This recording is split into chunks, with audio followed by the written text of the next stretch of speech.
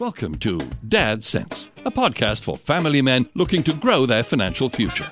This podcast is hosted by Jason Fuchs, a dad and managing director of Sage Path Financial Advisors. Jason's goal is to help grow your personal financial future the right way. The conversation will center around dads, but everyone is welcome. Now, your host, Jason Fuchs. Hey everyone, welcome to Dad Sense, where we're focused on family, fun, sometimes food, always finances. I'm your host, Jason Fuchs, the always hungry after recording these episodes, managing director of Sage Path Financial Advisors, and you'll know why later when I share with you today's recipe. At Sage Path, we are here to help you grow your financial future the right way. I am thrilled to be here. I'm pumped about today's episode. And to our dozens of listeners, thank you so much for joining me. You could be listening to anything right now, but you chose to be here with me, and I appreciate all of you. So, question for all of you out there. Are you a better than average driver? Come on, I want you to be honest with me. I can't see you, you can't see me, no one else is around. Chances are you answered yes, and that's because nearly 3/4 of people think they are better than average drivers, and that's according to an article published by AAA titled More Americans Willing to Ride in Self-Driving Cars 2018. 3/4 of people think they're better than average. Can you believe that? It was like navigating through a wild herd of hungry cattle trying to make it to the studio today. There is no way that statistic is true. Florida drivers are just all over the place. It's very uncomfortable out there sometimes.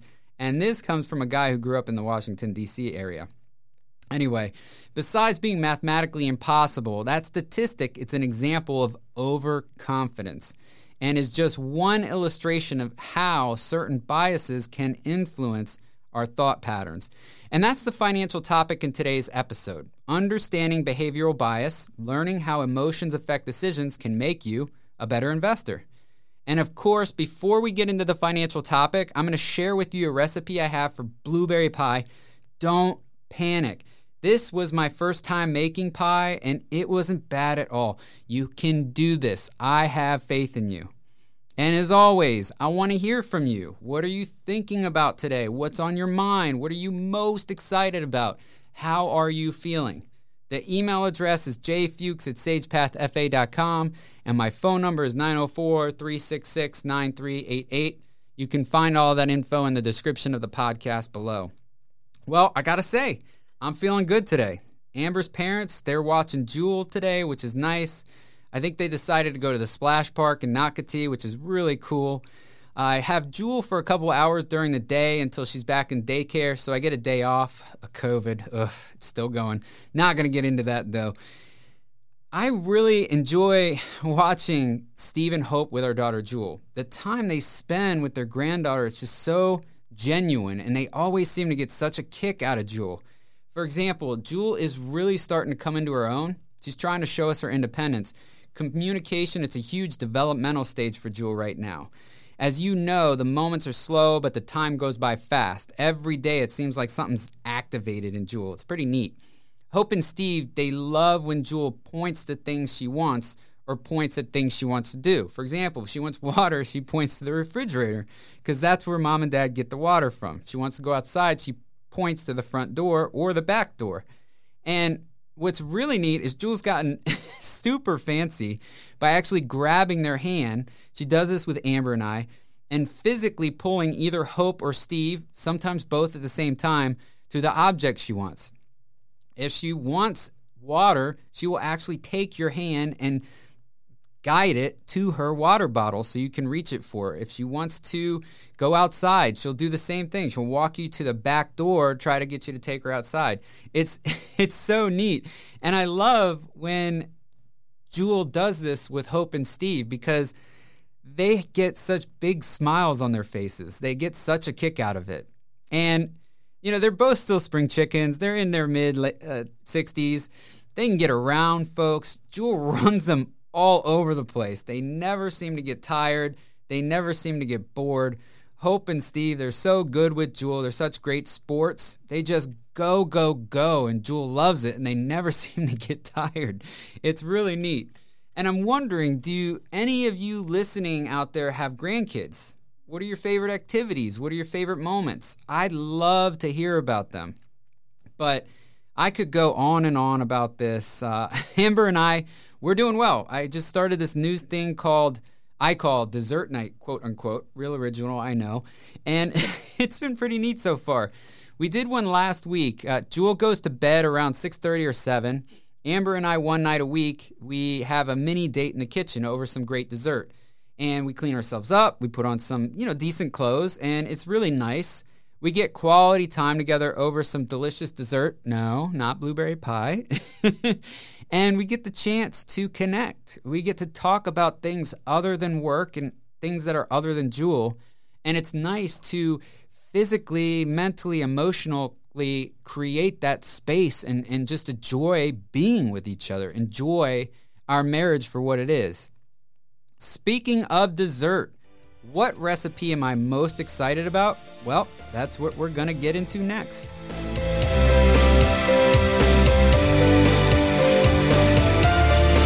Blueberry pie. Who doesn't love blueberry pie? I am a pie person through and through. When I made this recipe, Amber said it's simply the best blueberry pie she's ever had. Hey, Amber, I know you're listening, and thank you for saying that. Appreciate you. And guess what? That's actually what this recipe is called. Simply the best blueberry pie. And that's how it's listed on food.com. I will post the recipe on our blog, sagepathfa.com/blog. This recipe, it wasn't too complicated. It was pretty simple, required just a little bit of patience. Now, a while back, to get out of the house and put a kink in what seems to be like Groundhog Day every day, my family and I, Hope, Steve, Jewel, Amber, we actually took a trip to a blueberry farm about an hour away to pick fresh blueberries. And surprisingly, Jewel loved it. She was really into trying to get the blueberries off the bush, and she was trying to fill up her bucket with as many blueberries as she could. Oh, so cute. So I used fresh blueberries, super fresh blueberries in this recipe, but that isn't necessary. Don't worry. Okay, enough showing off, Jason. Super fresh blueberries, but guess what? I used pre-made crust, which I found in the butter section of my grocery store. Shh, gasp. I know what you all are thinking. How could he? But hey, blueberries are the most important part, right? And you know what? This blueberry pie is simply the best I've ever had, too. I really enjoyed it, and I know you all will, too. So please check it out. You will not be disappointed. All right, head to the fridge, grab something to eat before we transition to our financial topic of today's episode, which is understanding behavioral bias. Learning how emotions affect decisions can make you a better investor. And that's what we're going to get into right now.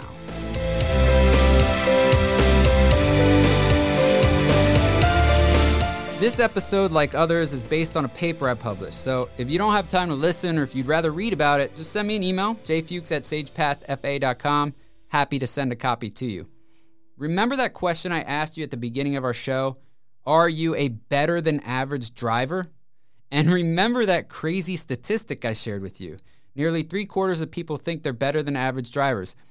I don't believe it. Again, I think it's mathematically impossible.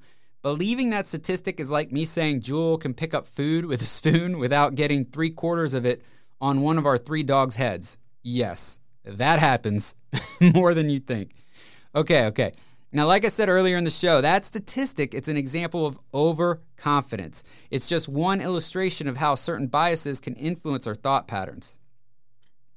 These behavioral biases, they sometimes help us make smart decisions, but they can also cloud our judgment and lead us to make irrational decisions, like having blueberry pie for breakfast instead of super healthy oatmeal, for example. And that's especially true when it comes to investing. At a time when markets are down and it's impossible to predict what tomorrow will look like, our perceptual distortions, they can make a difficult situation worse. The good news, recent evidence suggests we can learn to overcome these biases and improve our decision making. But first, we have to understand how they work. Here is a look at 3 of the most common behavioral biases that can impair our investment decisions. You ready? It's science time. Number 1, anchoring. You've fallen victim to anchoring when your emotional attachment to the past value of an investment keeps you from recognizing its present value. So let's take an example. Let's say you own a stock that was recently selling for $100 and it's since dropped to $60. But you might be anchored to that $100 figure. You might be convinced that's the right value for that stock. And as a result, you may hold on to your stock, convinced it will soon rebound. But there's no guarantee it actually will. When assessing your investments, you have to ask yourself whether your evaluations are based on the current reality of the assets or your past feelings about them. Weigh the merits of keeping an investment based on current information and whether it's still a good fit for your overall financial plan. Number 2, recency bias. Recency bias, it can lead to putting too much emphasis on the latest information and often ignoring other important data. Example, let's say stocks begin to climb and the uptick, it inspires a huge surge in buying. As more investors pile on, prices will climb even higher, and in some cases they surpass historically expensive levels. Yet investors, they might ignore this red flag. They might assume that recent trends outweigh long-term data. However, bubbles like these can pop, and falling prices, they can potentially leave investors with heavy losses. You can avoid recency bias by taking a long-term approach to investing. Now, what's that movie I mentioned in the last episode? Just Keep Swimming, Just Keep Swimming. Finding Nemo, Jewel loves it, or I don't know, maybe it's the parents who love it.